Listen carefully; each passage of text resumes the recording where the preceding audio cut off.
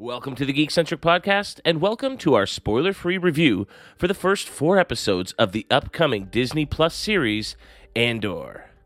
That's what a reckoning sounds like.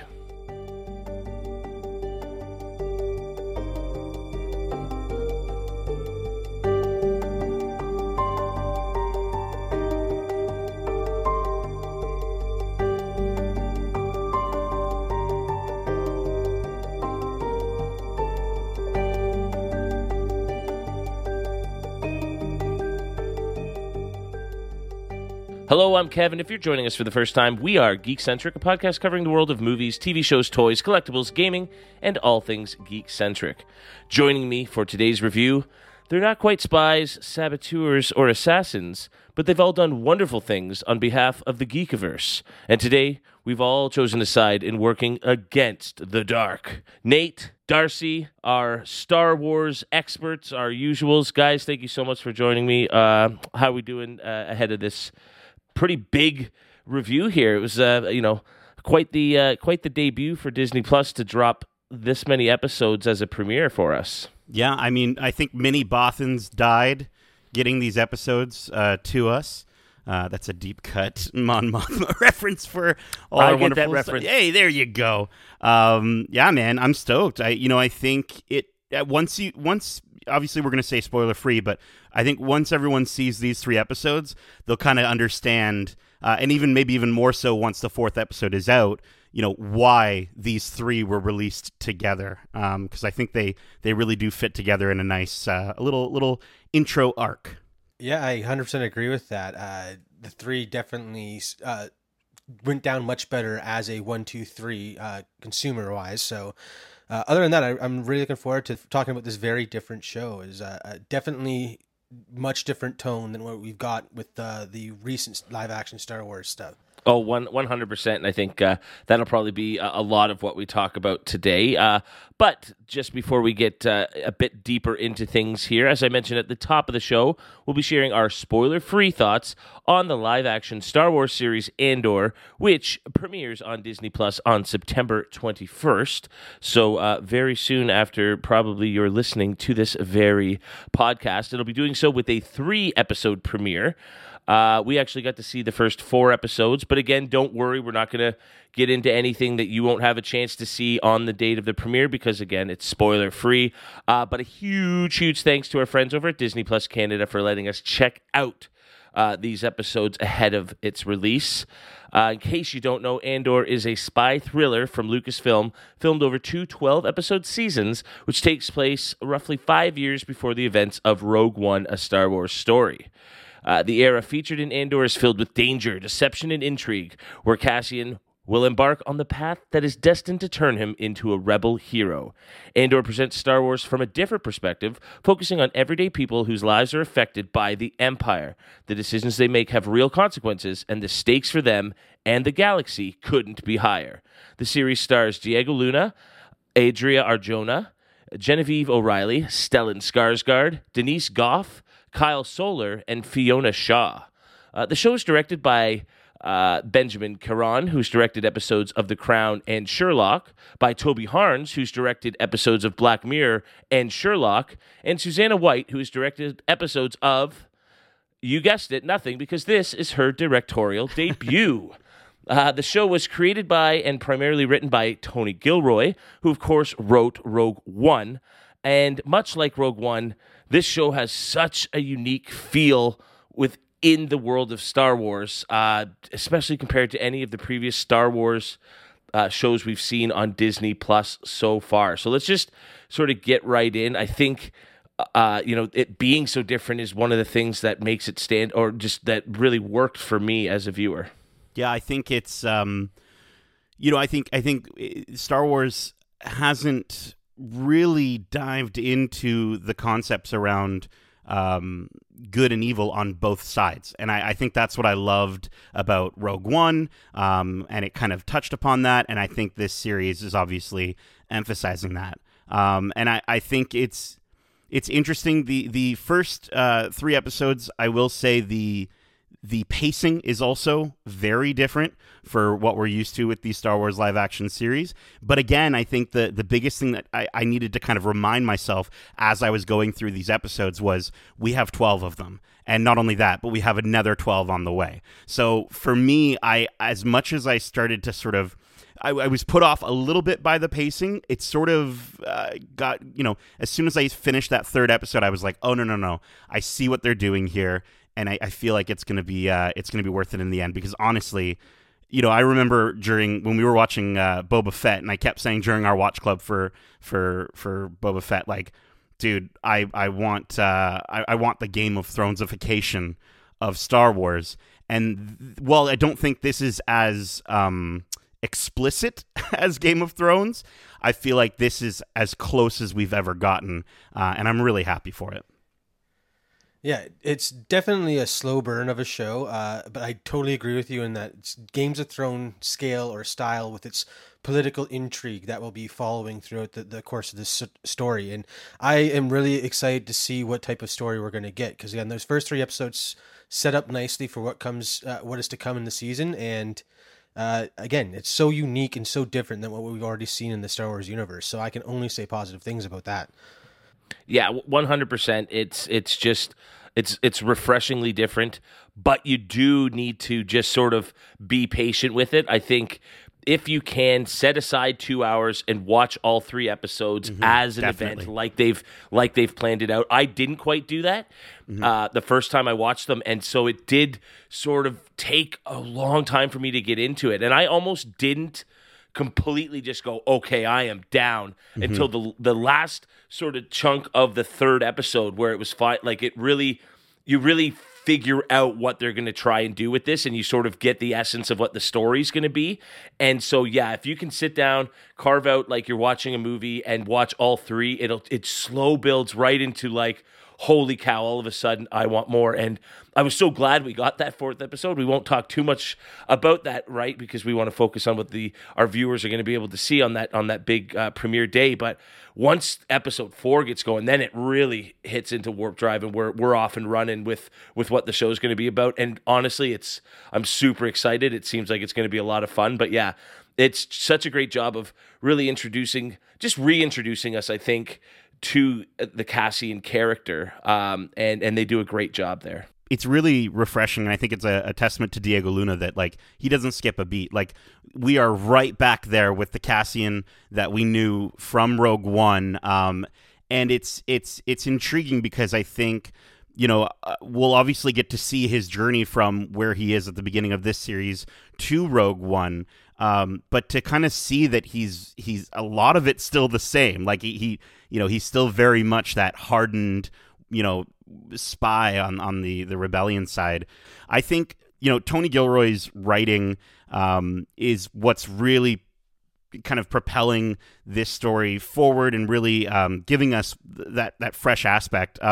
There's an article on IGN, shout out to Ryan Leston, who wrote an article where he actually commented and apparently Andor's showrunner, Tony Gilroy, said that he wasn't too bothered about pleasing the fans. And I think that is another aspect about this that is refreshing. Are there Easter eggs? Yes. If you look hard enough, there absolutely are little tiny, teeny baby Easter eggs out there. But for the most part, this is very much Star Wars that doesn't feel like Star Wars. And in a weird way, I'm very happy about that as a Star Wars fan, which sounds crazy. These are the kinds of Easter eggs that you find like 4 years later behind the couch.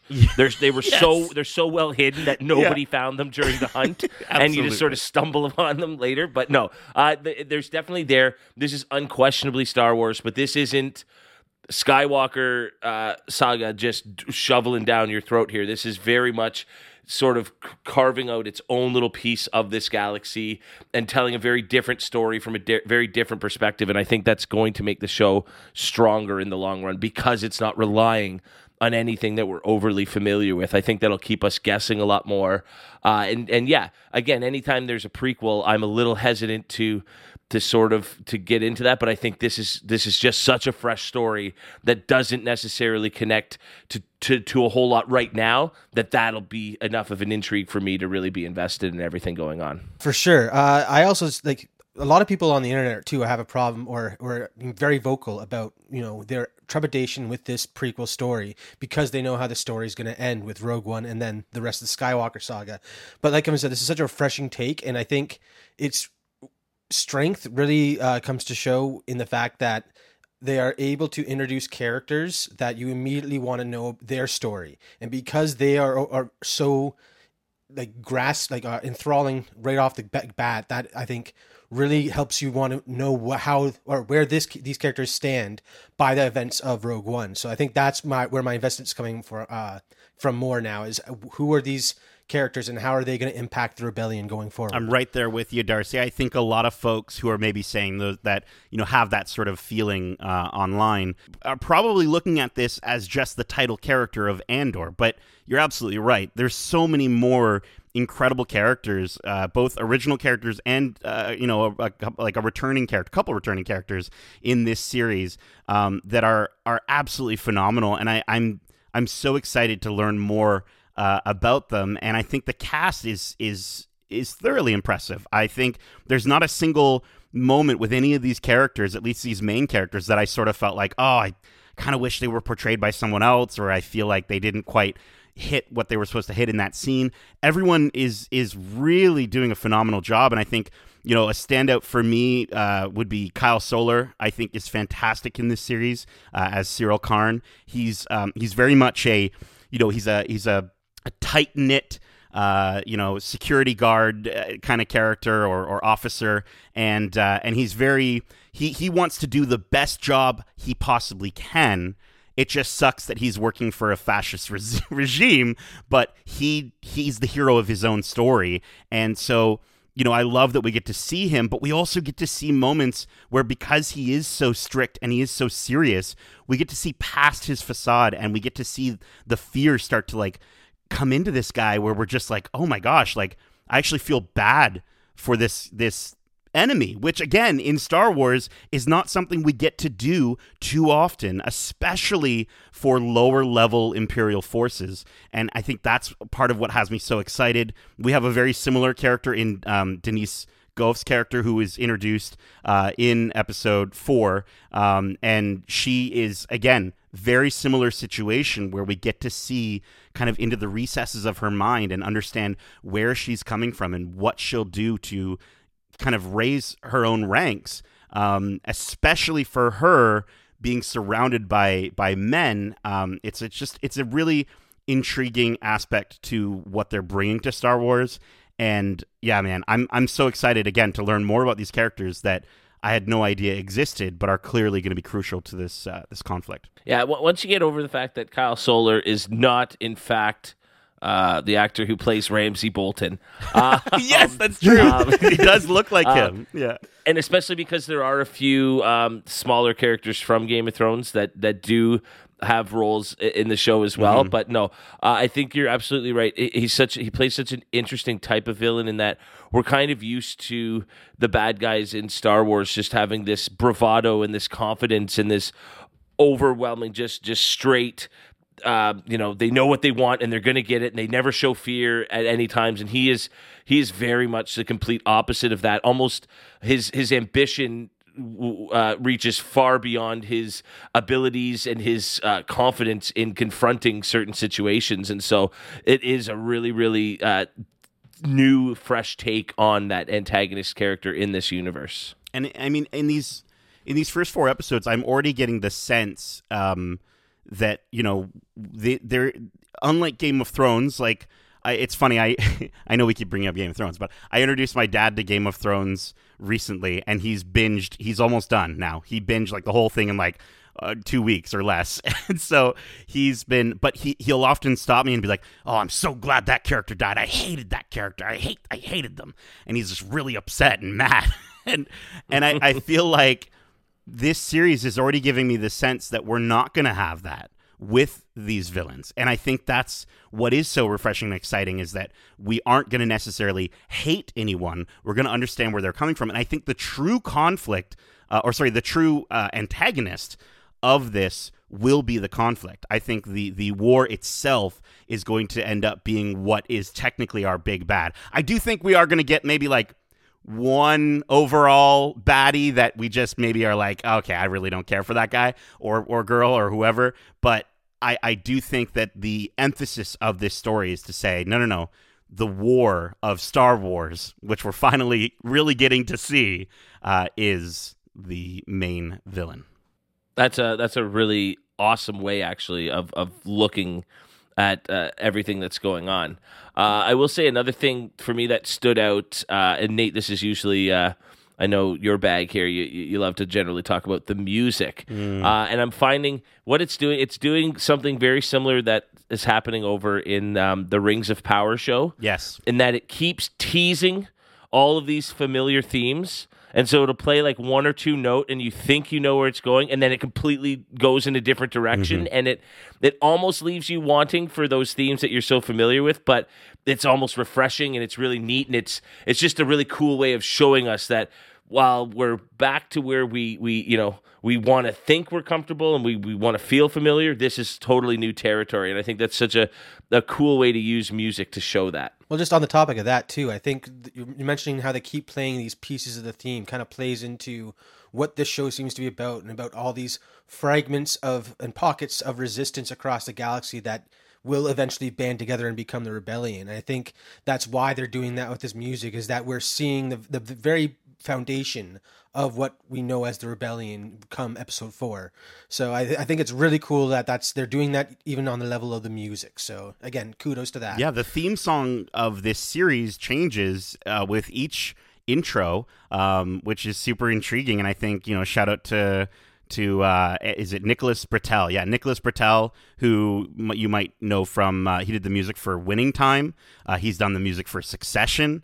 And so I think you're absolutely right, Darcy. Like the music is as varied as the characters that we're seeing on screen. And I think that's just a little sort of, again, I love when the music can help to inform the narrative, and in a subtle way, kind of in the back of your mind, you're just like, oh, wow, okay, this is not what I expected to hear in this moment, because this is also not what you expected to see from Star Wars. And I think that's so dope. I'm really enjoying this stuff. And now from a visual perspective as well, I find I don't want to say that previous Disney Plus shows have looked cheap. That's certainly not what I mean, but they haven't quite looked, up to a movie standard that that you'd almost come to expect. And here, I don't know if it is because we're so much on the ground level that they're able to get away with things a bit more. But I don't know. This just the first 4 episodes that we've seen, though, it looks like a movie, in my opinion. It looks like we're back in Rogue One, right back into that world. It's amazing how they've been able to carry that over to the TV side more successfully than almost any Disney Plus show I've ever seen. Absolutely. I think like obviously the volume has done so much for TV and for filmmaking, and it's a huge accomplishment from Lucasfilm. But at the same time, you can see the difference between scenes, from The Mandalorian and from, Obi-Wan and things like that were done on the volume in comparison to, actual hills in Scotland or wherever they're filming this, right? Like you can absolutely tell when things are that tangible. And I think it's going to be an interesting thing going forward with Star Wars to see where they do use the volume and where they do shoot on location, because I think you're absolutely right. I think the visuals and the look of this show are just as grounded as its narrative, and I think that's really important. I think it's going to kind of give Star Wars fans a taste of like, oh, this is like the movies again. This is like what Rogue One looked like. I kind of feel like that's all I want from Star Wars going forward, and then use the volume for certain instances, but not as your sort of main crutch, if you will, when making these projects, because honestly, dude, you're absolutely right, it looks so gorgeous. And I think that's the same issue that has been going on in Star Wars since The Phantom Menace, in that it just helps an actor so much when you're in a physical environment like that to just get more into your the performance that you're giving. And I know the advancements in all of those technologies have come a long way in the 23 years or whatever since Phantom Menace. But I think it still is so much better for an actor and their performance to be standing exactly where their character is supposed to be standing. I think it helps immensely. I almost feel like they decided to, like, because they were going so different with the tone and the look and the characters and the story of this whole series, they're like, we'll give you something that you're familiar with, and that's the look of these practical sets and these practical effects, so that you can really feel like this world is lived in by these people across the galaxy. So I feel like that was almost intentional, because again, they're going so different in so many ways, that giving us those practical effects to just ground us in what we know and love already, I think it goes a long way for opening the door to get into this really meaty story. There's probably going to be a lot of moments as a Star Wars fan that you're going to be watching this, if you're already a Star Wars fan, which, by the way, I don't think you need to be a Star Wars fan to watch this show. I think that's another plus there. But for hardcore Star Wars fans that are watching this show, you're going to feel a bit of a drought of Star Wars-isms in watching this. But there's at least within these first 4 episodes, there is one moment where something just happens. It's like it's not even a long experience, that you're just like, wow, like, okay, you feel it. You feel it so much more because, I guess it's like, what, distance makes the heart grow fonder? It kind of feels like that in that moment. Yeah. Yeah, and just the sound of it is enough to bring tingles. So good. 100%. Can't wait. 100%. Now, we did touch on some of the acting performances that we've gotten here, but there are so many great ones. And I mean, obviously, Diego Luna is so good in this role that they've brought him back to give him his own show. Yeah. So I think that goes without saying. But I think, what works in Star Wars is kind of working with relative unknowns, just because that makes it feel that much more alien, that much more exotic. But it does help to have sort of that familiar grounding aspect every once in a while. And I think Stellan Skarsgård is absolutely that here. And, his character I think we've only just seen the surface of what he can do with this character. I think it's going to be like one of the most interesting characters we've seen in Star Wars in a long time. Yeah, I love his performance. I can't wait to know more about it. And it seems like such a unique role to the Star Wars universe that, again, is very different, and I think they knew who they were casting or looking for when they were writing this role, and he's bringing it to life perfectly. And I would say the same thing for Genevieve O'Reilly. I mean, she's been Mon Mothma for now, over 17 years, but she is Mon Mothma. She's so intrinsically that character, and she does such a phenomenal job with her. And I'm so excited to kind of see, before the rebel leader. I'm so excited to see that part of her journey, and that's that story of her, under the eye of Emperor Palpatine, if you will. It's funny, we look at these characters, and a lot of them are living in dangerous situations or in very dangerous environments, but you would never think that one of the most dangerous places, or the one who's in most danger, is a senator that is living in a ritzy apartment building, if you will, right? So to sort of see, again, you're not only just seeing both sides of this conflict, you're seeing many different classes of people who are dealing with it as well. And I think that's another added layer to this story that does just kind of make it a lot more deep, to the point where, like, we have a watch club coming up, and I had to, like, completely restructure how we talk about this show, but just based off the fact that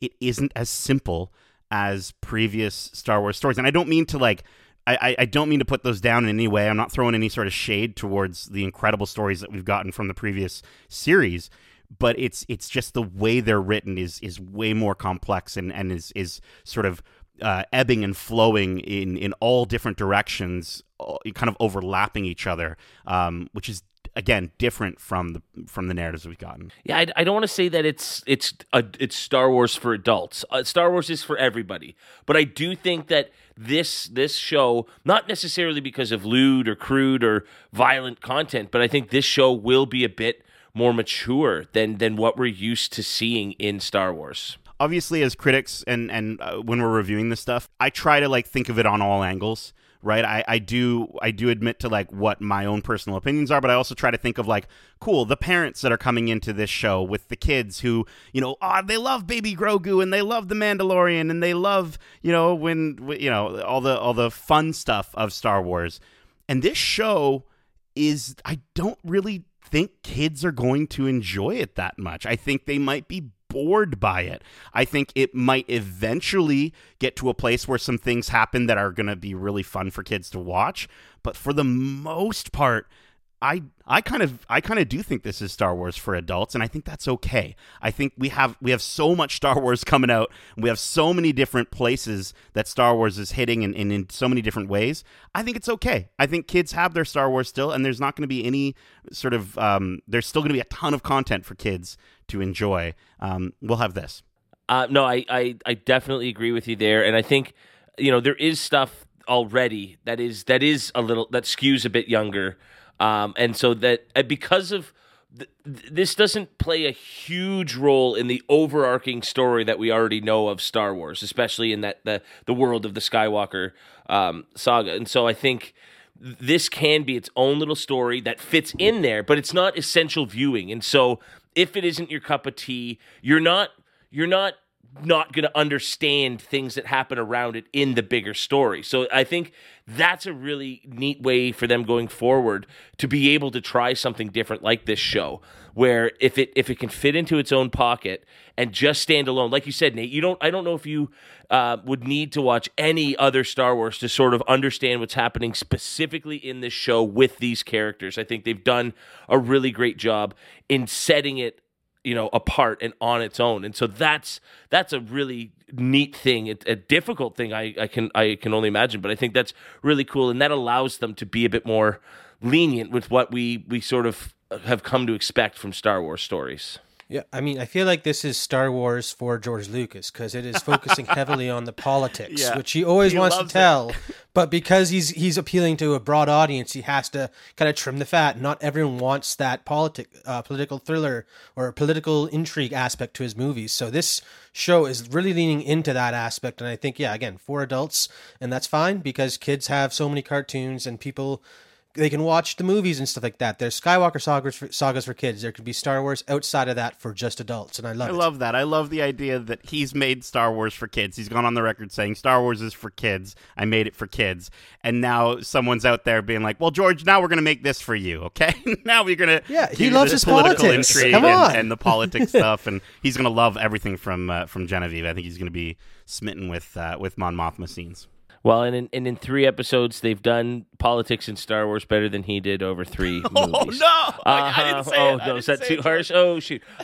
Now, speaking of, setting itself apart from normal Star Wars, I don't think Jedi are going to be present in this story whatsoever, and yet the Force is still strong with this one. I think our listeners probably are getting the sense that we've really enjoyed what we've seen here. However, was there anything that didn't quite work for you, Nate? I know you mentioned the pacing, but it almost sounds like by episode 3, the show did resolve that. Was there anything, guys, that didn't quite work for you yet that you're maybe hoping will improve as the show goes on?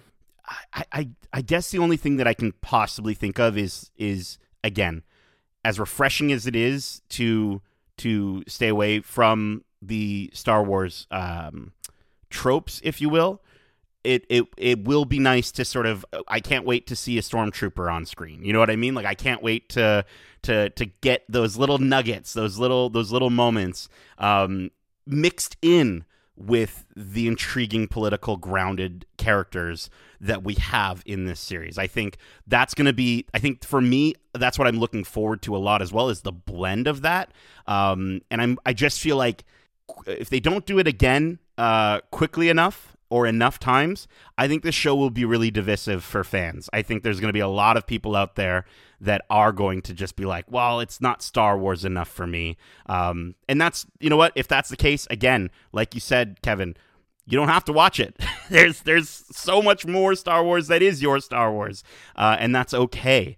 I already feel like by the time the fourth episode happens, there's already enough Star Wars in it, and they're dropping it more frequently. We're being introduced to the world of Star Wars that we were introduced for the first time back in the 70s type thing. So we're working up to that look that we're all familiar with. So I love how, again, by episode 4, you're already getting 2 or 3 more little Star Wars isms throughout the episode while you're continuing to learn more about this new story. So again, I feel like even in that sense, it's going to be a slow burn for it. So I have honestly no qualms with the series so far. I've loved these first 4 episodes, and I cannot wait for more. Darcy, you kind of hit it on the head what I was thinking, but didn't know how to sort of say, and that's in the first 3 episodes that most people are going to get introduced to this week. It is very much its own version of Star Wars, but again, once you get through that introductory movie, like we've almost been calling it today, and get into that 4th episode, then you really do get those flavors of a bit more familiarity, especially with, you know, the introduction of a little bit more of the Imperial side of things. And I mean, these uniforms that these members of they're wearing, it's very Thrawn-y in my opinion. I don't know if I'm you know, like that's all I could think, and I'm not even a big Thrawn guy, but even I was getting those vibes, and it's like, wow, I'm just so intrigued by the end of that 4 episode to see where things might play in and what they might tease us with. So yeah, I just think, you know, really shifting into not just looking at the first 3, but these first 4 episodes. By the end of that 4th episode, it is just like, holy shit, I want more of this. I want more of it now. I can't wait to see where they're going with this. The story they've set up for Cassian is so exciting. I think it's going to be so much fun to see. They've just done so much to sort of really set us up for this 12-episode season. You know, I think these scores that we're going to give the premiere here are going to be pretty high. But let's find out exactly what they'll be. So today we're going to be giving our scores for the first 4 episodes of Andor on a scale of 1 to 5 Imperial credits. As you're saying, Kevin, this is very much a build-up. This is a build-up, and it's a slow build-up, but it's I really think it'll be worth it. The first 3 episodes, as we said, serve as a great arc and introduction to our key players, and the 4th one does just as much of that in 1 episode than the first, you know, just like the first 3. Absolutely. And with even more characters. And the pacing, again, won't be for everyone. I think there will be a divide in the fandom, but this series, for myself, has me really excited for a shift in genre for Star Wars. This is very much the spy thriller that was promised, and that's what's so exciting, is that we're getting, you know, different. We've seen Marvel play with different genres, and I've kept saying I want Star Wars to play with different genres. This is Star Wars playing with different genres. So if it falters a little bit here and there with pacing or in certain moments, I'm kind of a little more willing to forgive it, because it's their first time really branching out and really pushing for something different. I think Tony Gilroy was the absolute right choice for this. I think it's mature Star Wars that I've been looking for, and I'm intrigued to get back to that feeling that was established in Rogue One.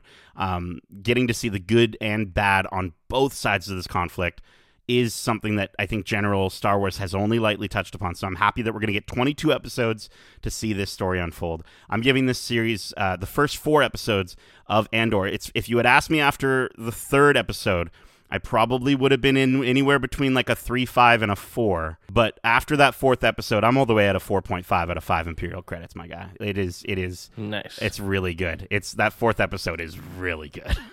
It's really good. I agree. Darce, how about yourself?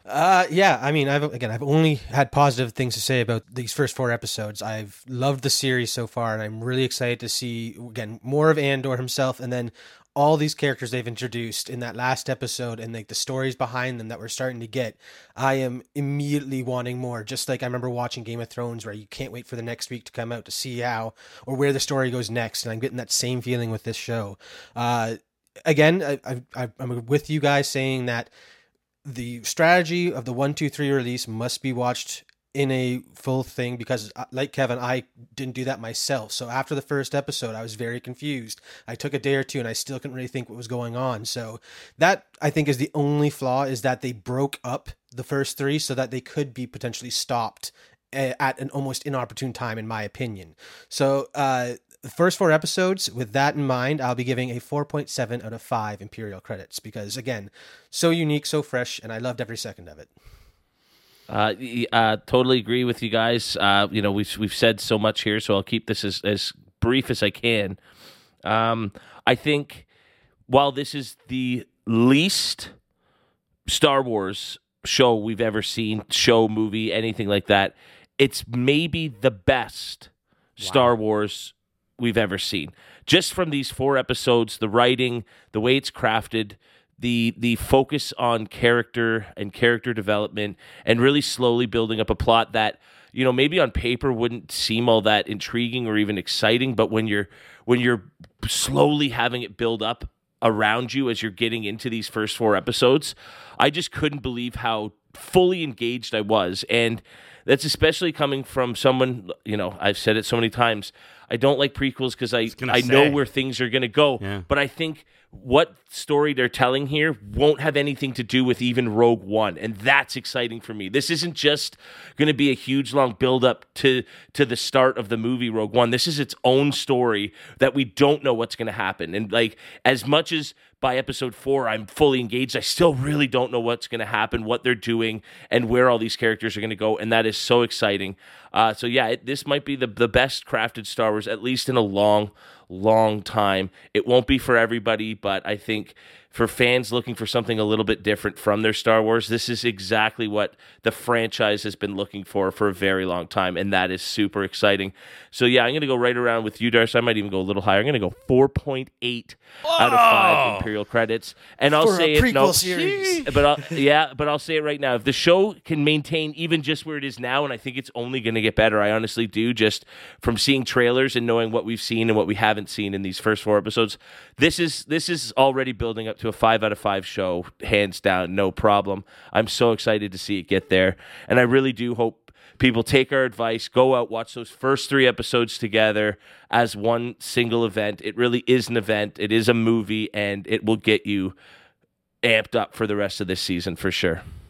Alrighty, well, that is it for our spoiler-free review for the first 4 episodes of Andor. The first 3 are coming to you on Disney Plus on September 21st.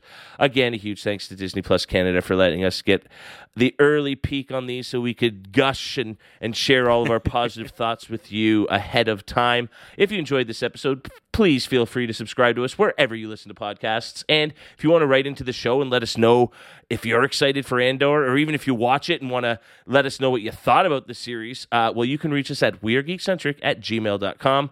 Or if that's a little bit too imperial for you and you'd rather rebel, join our fight on Twitter at GeekcentricYT or on Instagram at WeAreGeekcentric. Keep in mind, we have a ton of other great episodes for you to enjoy, including our recent interview with some of the cast from Andor itself. Mm-hmm. Nate and Justin had the chance to chat with Kyle Solar, Denise Goff, Genevieve O'Reilly, and Adria Arjona. Mm-hmm. Those interviews are available for you to watch on our YouTube channel. That's at youtube.com/geekcentric, or to listen to on the podcast feeds. They're awesome. These actors bring so much to these roles and to this show, and so it's really cool to see them sort of gush about how excited they are for everyone to get a chance to see this show. But speaking of the YouTube channel, we have more interviews with some of the biggest talents behind lots of the things we love, like our interview with Alan Silvestri and Glenn Ballard, the maestros behind the music of Pinocchio. Mm-hmm. We also have our interview with Larry the Cable Guy. Nate gets her done, and that was a lot of fun. And our interview with Kat Coiro and Jessica Gao, the brilliant minds behind She-Hulk Attorney at Law. Mm-hmm. All of these interviews are available for you on the YouTube channel to enjoy. There's even a playlist for you to just click on and run through them all. We've got tons of interviews from the last 6 months or so go check those out and get to get a little behind the geek and see some of the faces playing some characters you've grown to love over the last little while. On our podcast, we have new Watch Club starting up for Andor later this week, so stay tuned for that. We also have our ongoing Watch Club for She-Hulk Attorney at Law. Those Watch Club episodes drop every Friday. And finally, we also have our weekly show, This Week in Geek, where we cover the latest news and trailers and everything else happening in the Geekiverse. Now, there won't be an episode this week because we've been getting ready to bring you all of this Andor-related goodness. However, we did drop 3 episodes last week covering all the news and highlights from the D23 Expo in California. We break down the announcements from the animation side to the all-new MCU and Star Wars content, plus we talk about all of the changes coming to the parks, so be sure to check those out and leave a 5-star review if you don't mind. But until next time, gentlemen, thanks for joining me, and thanks to you for tuning in to listen to us. Now, gents, as we sign off, let's remind our wonderful listeners why we do this. For the greater good.